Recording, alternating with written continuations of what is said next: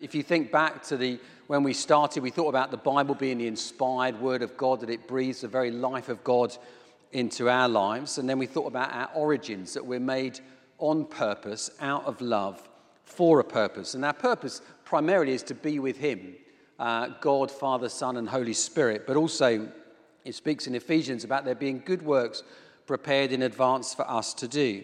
And then over the last couple of weeks, we've looked at two big themes of the Old Testament, two key themes of Judaism, about the Exodus, that God hears the cry of the oppressed and takes us from this captivity, slavery, on this long road to freedom to the promised land. And then last week we thought about exile and about this key moment in the history of Israel, which meant that the Israelites were taken from Jerusalem and taken to Babylon, and they stayed there for decades. They were dislocated, they were homesick. But actually the purpose of the exile is to bring this nation back to God. And today our theme is Messiah. And Messiah is a Hebrew word which literally means anointed one. And when you take the Hebrew word Messiah and you translate it into Greek, we get the word Christos or Christ. And so Jesus Christ is Jesus the Messiah.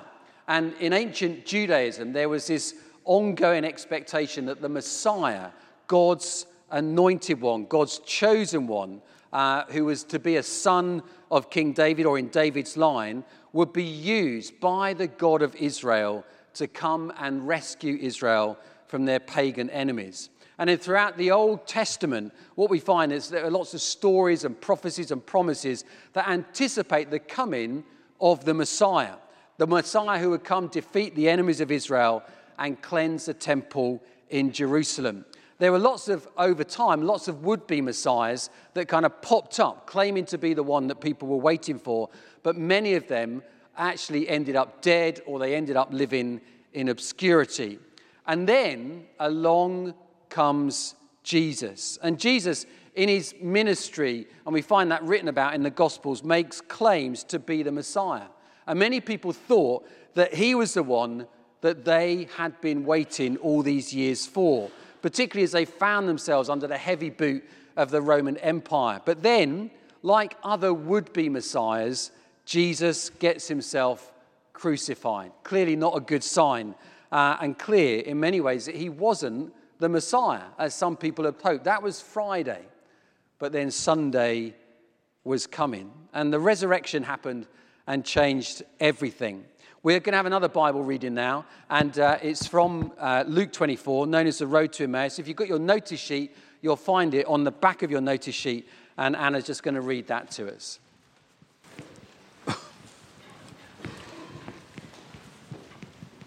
Luke 24. Now that same day, two of them were going to a village called Emmaus, about 7 miles from Jerusalem.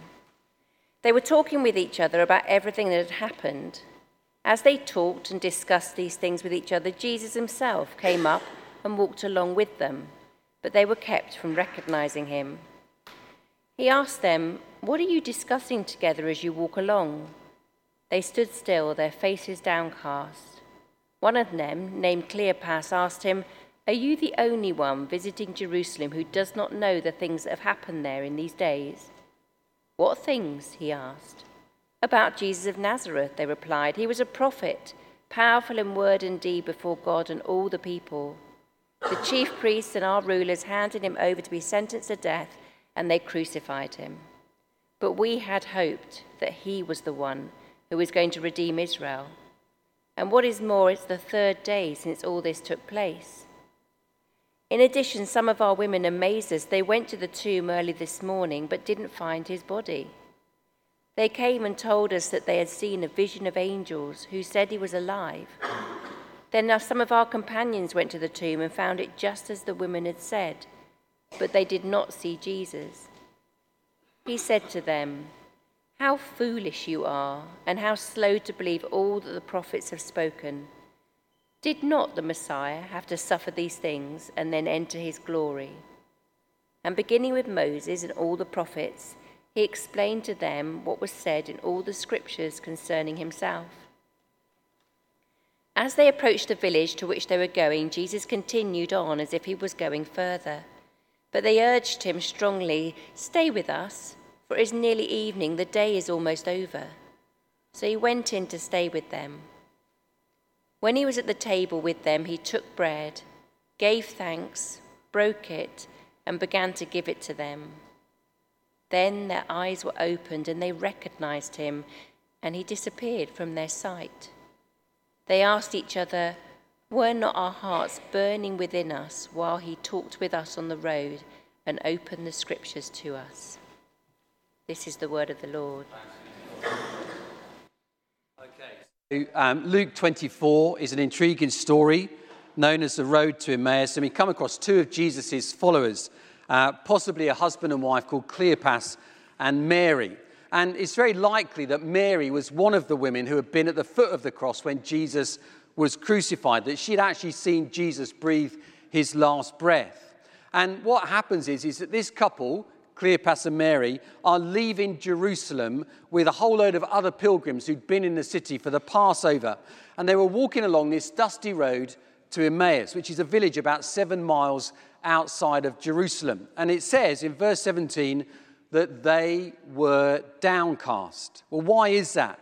Well, possibly this last week had been the worst week of their lives. In some ways, it had started well. Maybe they'd been with the other disciples as Jesus made his way into Jerusalem, as people began to sing hymns and shout Hosanna and wave palm branches because they thought Jesus was the Messiah.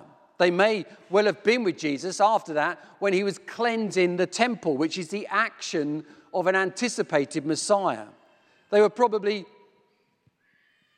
someone's not very happy. They were probably all too aware that in the shadows there were powerful people who wanted Jesus dead.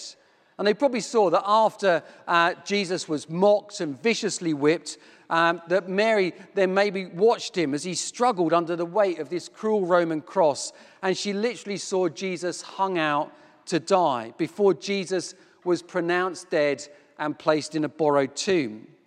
You know, for Mary and Cleopas, what had happened in this last week was a tragedy of epic proportions, because Jesus wasn't just a friend who taught some good ways to live, but as it says in that text in verse 21, it says that they had hoped that Jesus was the Messiah, that he was the anointed one they'd been waiting for, that this man was going to lead them in a revolution that was going to bring an uprising against the pagan Roman Empire, and that Jesus would kick the Romans out of Jerusalem. They would then depose this puppet king, King Herod, and put Jesus in the top spot, and for him to be like King David, and for Israel to be a free and powerful nation once again. Cleopas and Mary had messianic expectations for Jesus, but then he gets himself crucified, and so he's just another would-be dead Messiah. All of their hope is lost. But then on this road to Emmaus, this stranger turns up who we know as Jesus. He was the same, but he was different.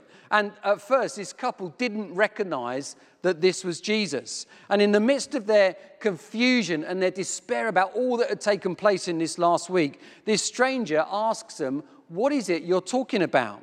And so they begin to explain to him what has gone on over these past few days. And this stranger turns to them and says this, "How foolish you are." It's a bit rude, isn't it? And how slow to believe all the prophets have spoken.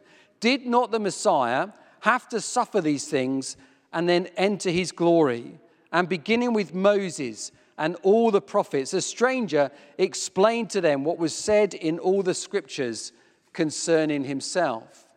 And so for the next few hours, assuming that they were walking at a fairly leisurely pace in the hot sun, this stranger then begins to tell them what the Bible says about their friend Jesus, who they've seen crucified. And in some ways, he's emphasizing from page 1 right to the final word in the Old Testament that the Bible is in fact a unified story that leads to Jesus.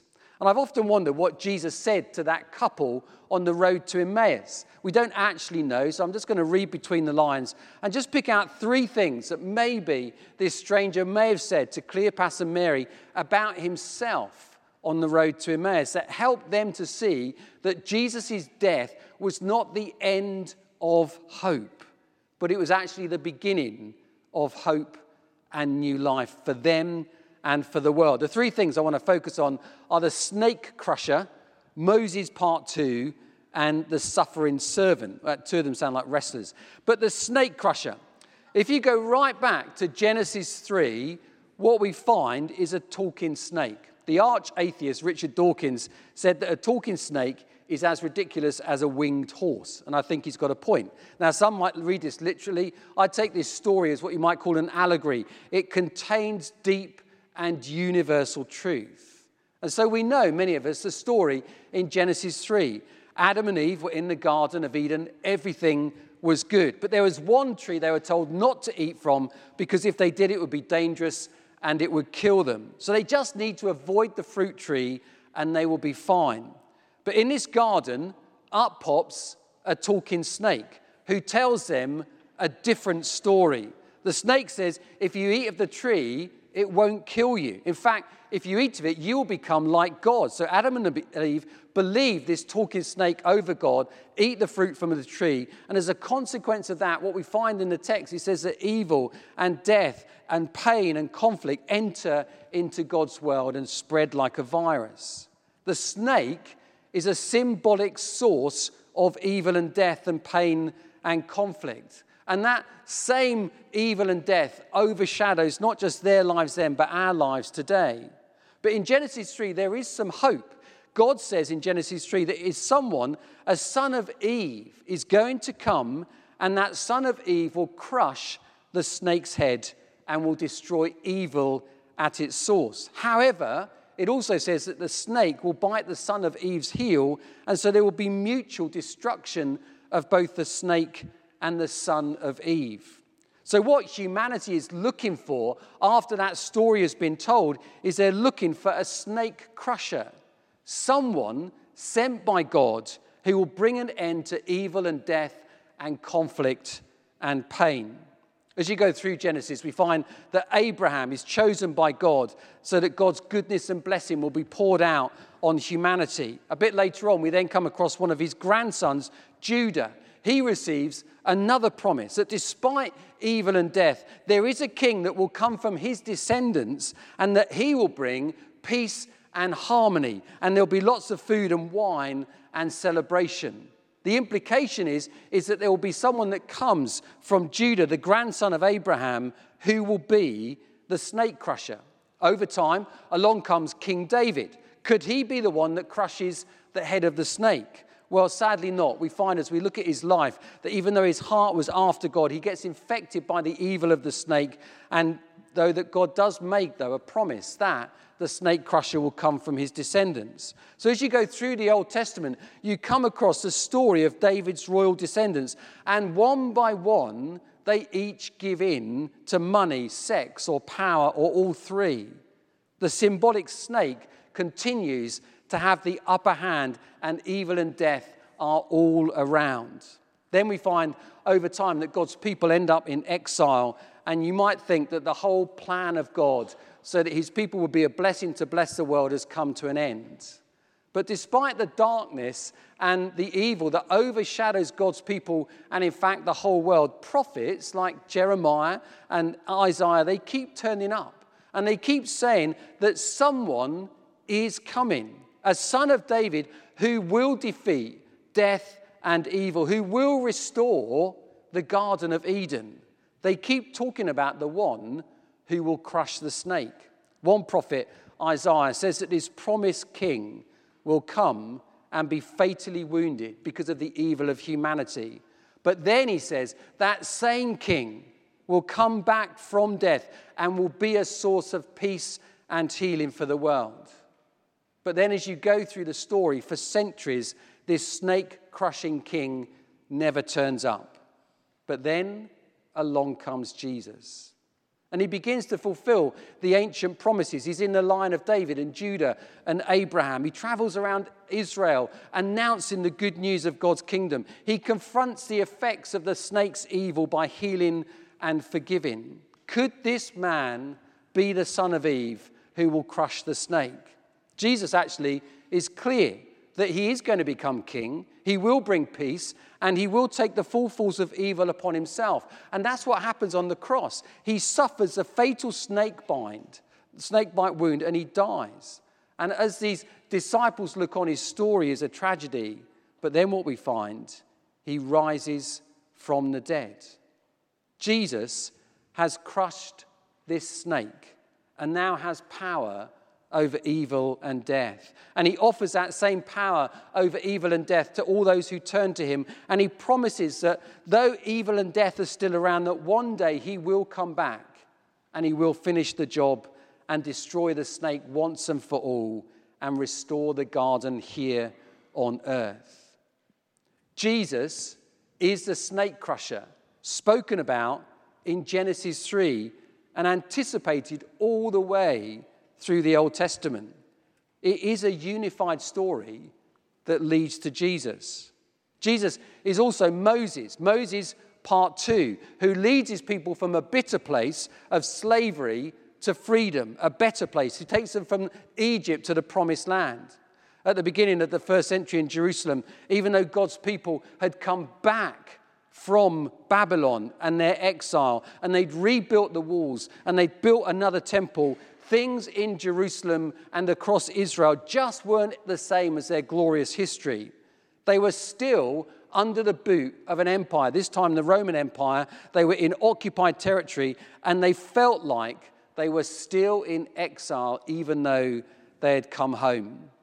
They were home, but occupied territory and oppression had taken over them by the Roman Empire. And they were living with maybe the hope of these suspended promises of God. What they were looking for was another Moses-type figure who would lead them from a bitter place to a better place. In Exodus chapter 12, verse 40, it says that God's people were in Egypt for 430 years in slavery, and then Moses turns up. He leads them on this long walk to freedom to the promised land. The end of the exile in Babylon was marked by Nehemiah starting to build Jerusalem and the temple. That took place in 430 years BC. So what we have is 430 years in Exodus, and along comes Moses.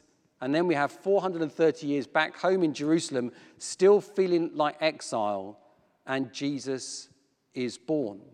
Jesus is like Moses, the one they've been waiting for. And what we find is through his life and his death and his resurrection, he leads his people from a bitter place to a better place, from sin to forgiveness and new life.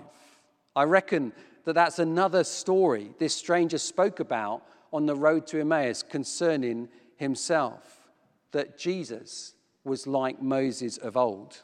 Finally, the suffering servant.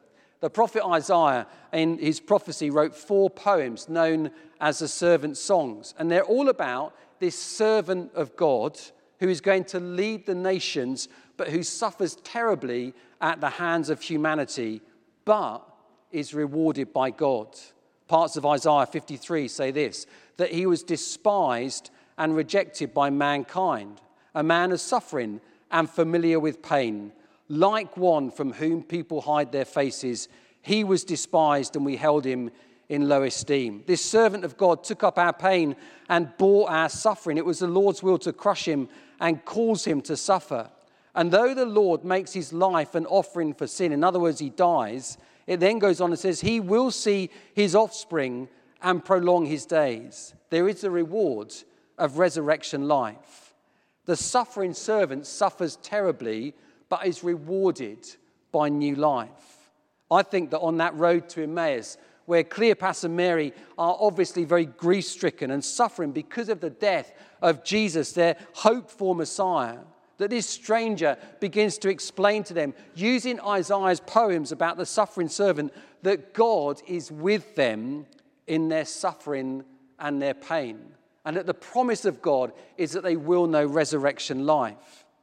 In the 3rd century before Jesus, there was a philosopher called Epicurus. He doubted that the gods, if there were any gods, weren't interested in life on earth. And if the gods don't care, we might as well just try and enjoy the few years we have on this bleak existence amidst our suffering and our pain.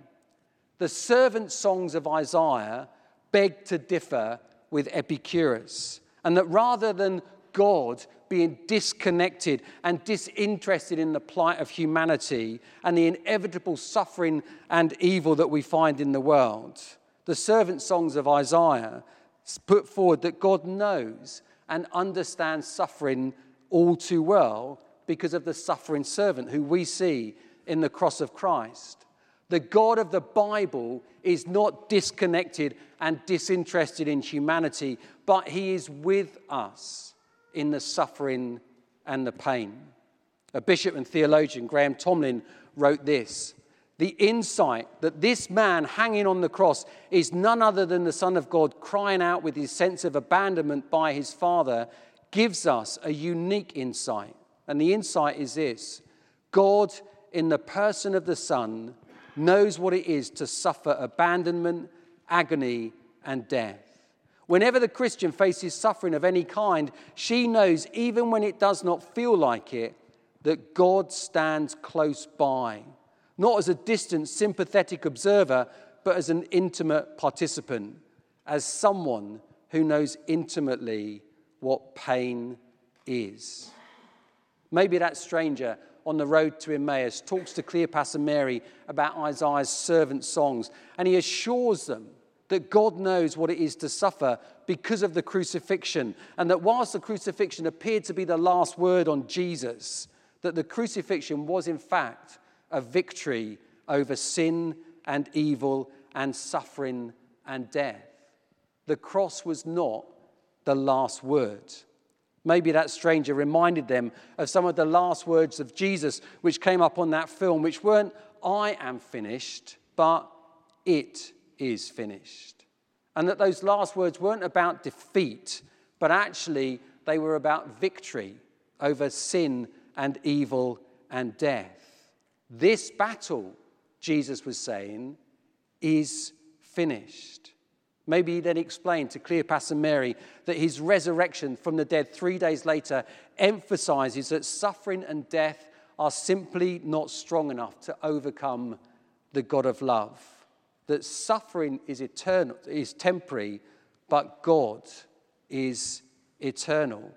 Maybe that stranger on the road to Emmaus gave Cleopas and Mary a sneak preview into the book of Revelation. After all, he was going to write it, and assured them that Jesus would wipe away every tear from their eyes, that there would be no more death or mourning or crying or pain, for the old order of things has passed away, and that God will make all things new because of the suffering servant spoken about in Isaiah.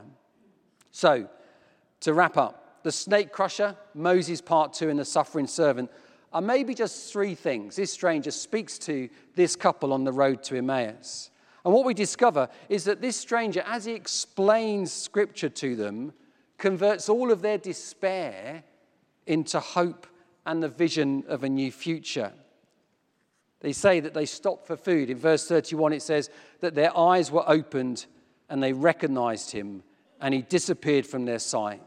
They asked each other, "Were not our hearts burning within us while he talked with us on the road and opened the Scriptures to us?" A final point to make.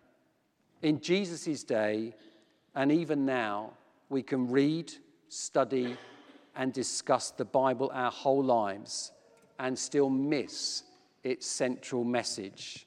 It's a bit like walking with someone for hours and not realizing who they are.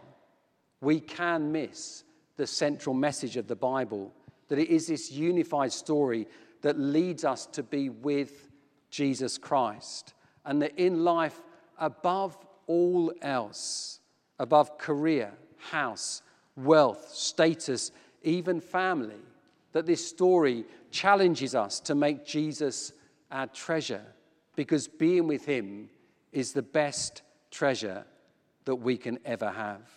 So may, as we read the Scriptures, may our hearts burn within us as we seek to grasp its central message, and as we seek to make Jesus, the Messiah, our treasure above all things. Amen.